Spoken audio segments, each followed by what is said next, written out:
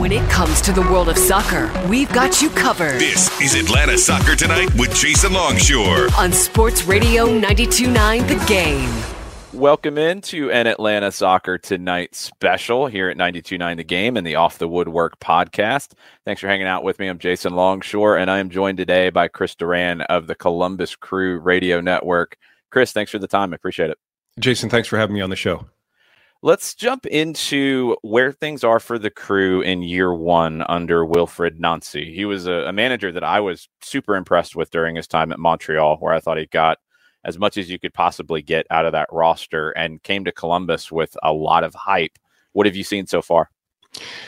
Well, I've seen a really interesting teacher in action, both during the preseason and in season as well. The way he has methodically brought his principles of play to this club and has taken the time to guide the players in understanding exactly how he wants them to play. On the game pitch, we've seen a change in the Crew in the way that they press, in the way that they are constantly looking for that chance to go to goal, the way they move the ball a little faster than they have in the past. That sense of urgency, I think, has been great to watch. Overall, Wilfried Nancy is a terrific guy to, talk about the game with, and then just to socialize. We had a lovely sort of meet and greet with several VIPs at a wine studio downtown a couple of weeks ago, and it was really just nice to get to know him. So it's a work in progress. There's no doubt about it, Jason, and everyone knew it was going to take some time. It's a matter of understanding just how long we're going to go before we start to see more of what Wilfried Nancy wants from this group. And I think he really believes he's going to get a lot from them. In addition to that, I think we'll probably see some bolstering of the roster throughout the course of this season too. How much of a change is it from what you saw under the previous few years under Caleb Porter? I respect Caleb Porter a whole heck of a lot. I think what we saw from the last year was just sort of a trailing off of that 2020 MLS Cup championship. It just was, okay, the tank really is pretty empty. And I think some of the players may have kind of given up in a sense, in that they weren't working together as a group. And the push was to get to the playoffs last year, and it didn't happen. When you're constantly talking about the push to the playoffs and not focused on, I think, evolving as a group, I think you are putting outcomes ahead of the process. And so, victory is an outcome. Defeat is an outcome. Making the playoffs is the outcome to everything. And I think everyone probably all around the club last year may have just gotten a little caught up in the outcome. We have got to make the playoffs. Now there's a reset in the offseason. Wilfried Nancy comes in. And sure, he'd love to make the playoffs. Yeah, he'd love to win every game. But you hear both the coaches and the players now talking about, hey, we have made strides over these first 4 games. We're still integrating much of what Coach Nancy wants us to do. And we're going to continue to do that. And we're going to see the results. It may not be this weekend against Atlanta, but it's, could be in July against Orlando City. It is a process. I think when you lose sight of that, you can absolutely just lose the plot in everything you're building. Yeah. Let's get into the outcome from last week. I mean, Red Bulls is always a game that you do have to take with a grain of salt with their style and what they do. What did you see out of the Crew in that one with getting the early goal, but then kind of falling apart in the second half? Yeah, they didn't bring the intensity in the second half. And I think a couple of adjustments and Red Bulls knowing that they could go to the bench and that they were going to be able to, up the ante just a little bit, probably gave them a big boost in the second half. We were playing without Cucho Hernandez, and all due respect to the other players, hey, he's a DP striker. He's depended on to get the job done. But it was because of injury and we weren't able to really find any more than the Matan goal, which was great because folks are kind of cheering for Matan. He's back after being away on a loan and playing with a lot more happiness, a little more joy under Wilfried Nancy. Yeah, the Red Bull game is just always an ugly, chaotic game. Yep. And the idea going into it was to disrupt the way the Red Bulls like to pressure. And I saw glimpses of that in particular in the first half with the speed at which the Crew were moving the ball. But a lot of the times it just would peter on the outside, mostly in the midfield, I thought, in the middle third of the field where, it looked like we were switching the ball just fine and we could go down that flank, but all of a sudden now it's 3 of our guys and 4.5 of their guys or 5 of their guys. They just started shifting so very well and stepping in on pressure and not really allowing us to create the way we wanted to in the attacking third. So, as you say, the Red Bull game is always a game that you circle because it's just not going to be pretty. By the same token, I thought that we played a really good first half, and in the second half, we just unfortunately couldn't keep them at bay long enough to get that draw. I'm glad you mentioned Matan. I mean, obviously the goal last week, but he's a player that I really liked before his loan. I love his skill, love what he brings to the team, but yeah, it feels like he's different now that he's back. He's different because when he was here the first round through, he was learning English. His family was 7 hours away, time difference, 7 hours away. So he would have to rush home from training and call his family as quickly as possible before everybody was tucked into bed in Romania. Right.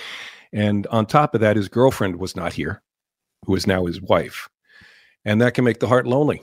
And absolutely, I think that he struggled with some issues adapting to Major League Soccer, adapting to the physicality of the league, and kind of figuring out where his role was within the team. At the same time, we had Lucas Elrayan coming on. He's a true number 10 DP midfielder who's going to, probably occupy a lot of minutes of playing time. So is Alex Matan a winger? I don't think he is. He's really not a winger. He's a guy who can play in the pocket, and he can play, in the middle of the park and distribute the ball. But beyond that, he wasn't really going to find a role. Now in this system of play, where we can play with dual 10s underneath Cucho on any given night,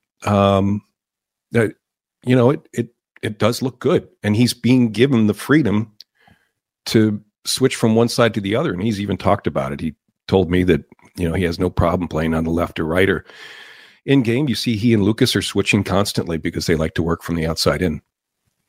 That's a duo that should scare a lot of teams around the East. It's a duo that we won't see this week with Zelarayan called up for Armenia, a couple of other absences. Atlanta's got a bunch of absences as well.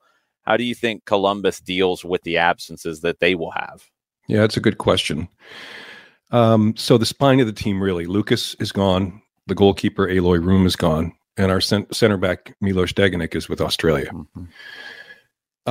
And when you're playing with 3 in the back and you're used to Milos's guidance, what do you do? I think, coaches, you've probably heard this with other coaches too. Coaches are talking about tactical flexibility, either in game or from game to game. And this will be just our second home game.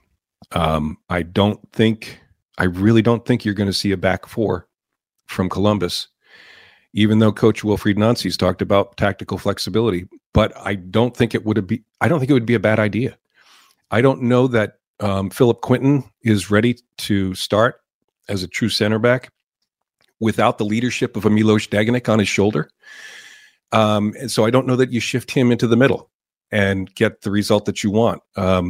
Josh Williams has been hampered by an ankle injury. If Josh is available to play even 65 minutes, it might be interesting to see those 2 guys playing back. Move Steven Moreira to a wing back position, pull Will Sands back to a left back, and then just use the flexibility in your roster of available players in the midfield and protect the home, the home fortress. That would be one approach. Do you go a little deeper? You've probably seen in our rotation that coach has been really high on the young players, and with really good reason. Mo Farsi has been terrific in his second year as a first-team pro. We only saw Jason Russell-Rowe for a handful of minutes on Saturday night. We saw him earlier in the season too. Would like to see more of him.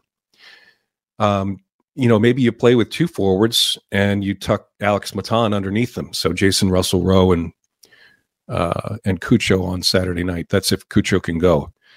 The last piece is we've got guys like Jake Morris, Aiden Morris's brother, who's, chomping at the bit for the opportunity to play. These are guys who have been training with the first team since January. And, maybe they get their chance on Saturday night against, I wouldn't say a depleted Atlanta United squad, but I'd say certainly a squad that's going to be doing much of the same thing on the other side of the ball. Yeah, absolutely. It's tricky when you start then pulling a piece out and you figure out, well, who could play here? This is what they bring to the table. Maybe it's not quite a square peg in a round hole. Maybe it's a little bit better than that, but it's not ideal, and you just have to make the best of it right now. Right. One player who I think has taken that step to really growing in this past year and under Wilfried Nancy is Aiden Morris. Sure. Like, it feels like he is ready to be at that national team level. I'm a little reluctant to say that, but I think he's got that ability. You shouldn't be, because he got called into his first national team camp in January. He leads the league in tackles won with 12. He's got a very high passing rate. I think it was 95% on Saturday night in terms of percentage completed. And he continues to impress in terms of his maturity. He came in with a little different size, I felt like, this year. He didn't put a lot of weight on, but I feel like he's just way more muscular in so many different ways. And I credit the strength and conditioning staff for working with him on that. All the players, for that matter. Aiden has been a true presence in the midfield. He is playing in his fourth year of a homegrown contract. So he's playing, for himself, and as much as he's playing for the team, with, I would think, the hopes of certainly getting a bigger deal from the black and gold, or the possibility that he might be sold. I don't know. But the guy he has been on a trajectory, Jason, that has been almost perfect, save for that year that he had to take off with the ACL. Right. And it has been a delight to watch him grow. And he's a terrific young man. He's one of the few players who will wave to us and call us out by name when he sees us watching training. Just a really great person. So happy to see him enjoying the success with the team this year. Yeah, he's been as good as anybody in the league in that position in the central midfield. It feels like every time Atlanta and Columbus meet, it's a weird one, because I think this is one of the rare series in the league that the road teams have a ton of success on both sides. It's interesting, isn't it? And, Mercedes-Benz Stadium is just so unique, and the crowd is just so great down there that you would think it would work the other way. But I think the mental preparedness, and you're not just talking regular season, you're talking also playoffs, because we've had some memorable playoff battles too. Got to remember that one. Yeah. It is interesting to see. I can tell you that I've never known a team to look down on Atlanta. I mean, I think every time Atlanta comes to town, everyone's sort of on their toes. You never really hear professional coaches and professional athletes downplay an opponent. You really don't. But you do hear people maybe overemphasize the importance of this home match with Atlanta. And while I haven't heard much of that this week, because I think we're still in that process of building and integrating different principles to the way the crew plays, I do think that the antenna's up. When Atlanta comes to town, you never know what to expect. Sometimes it's the availability of players. Joseph Martinez, I think, came to town he was with the team and he was injured, but he wasn't listed as out. And so everyone's wondering, does Martinez play or not?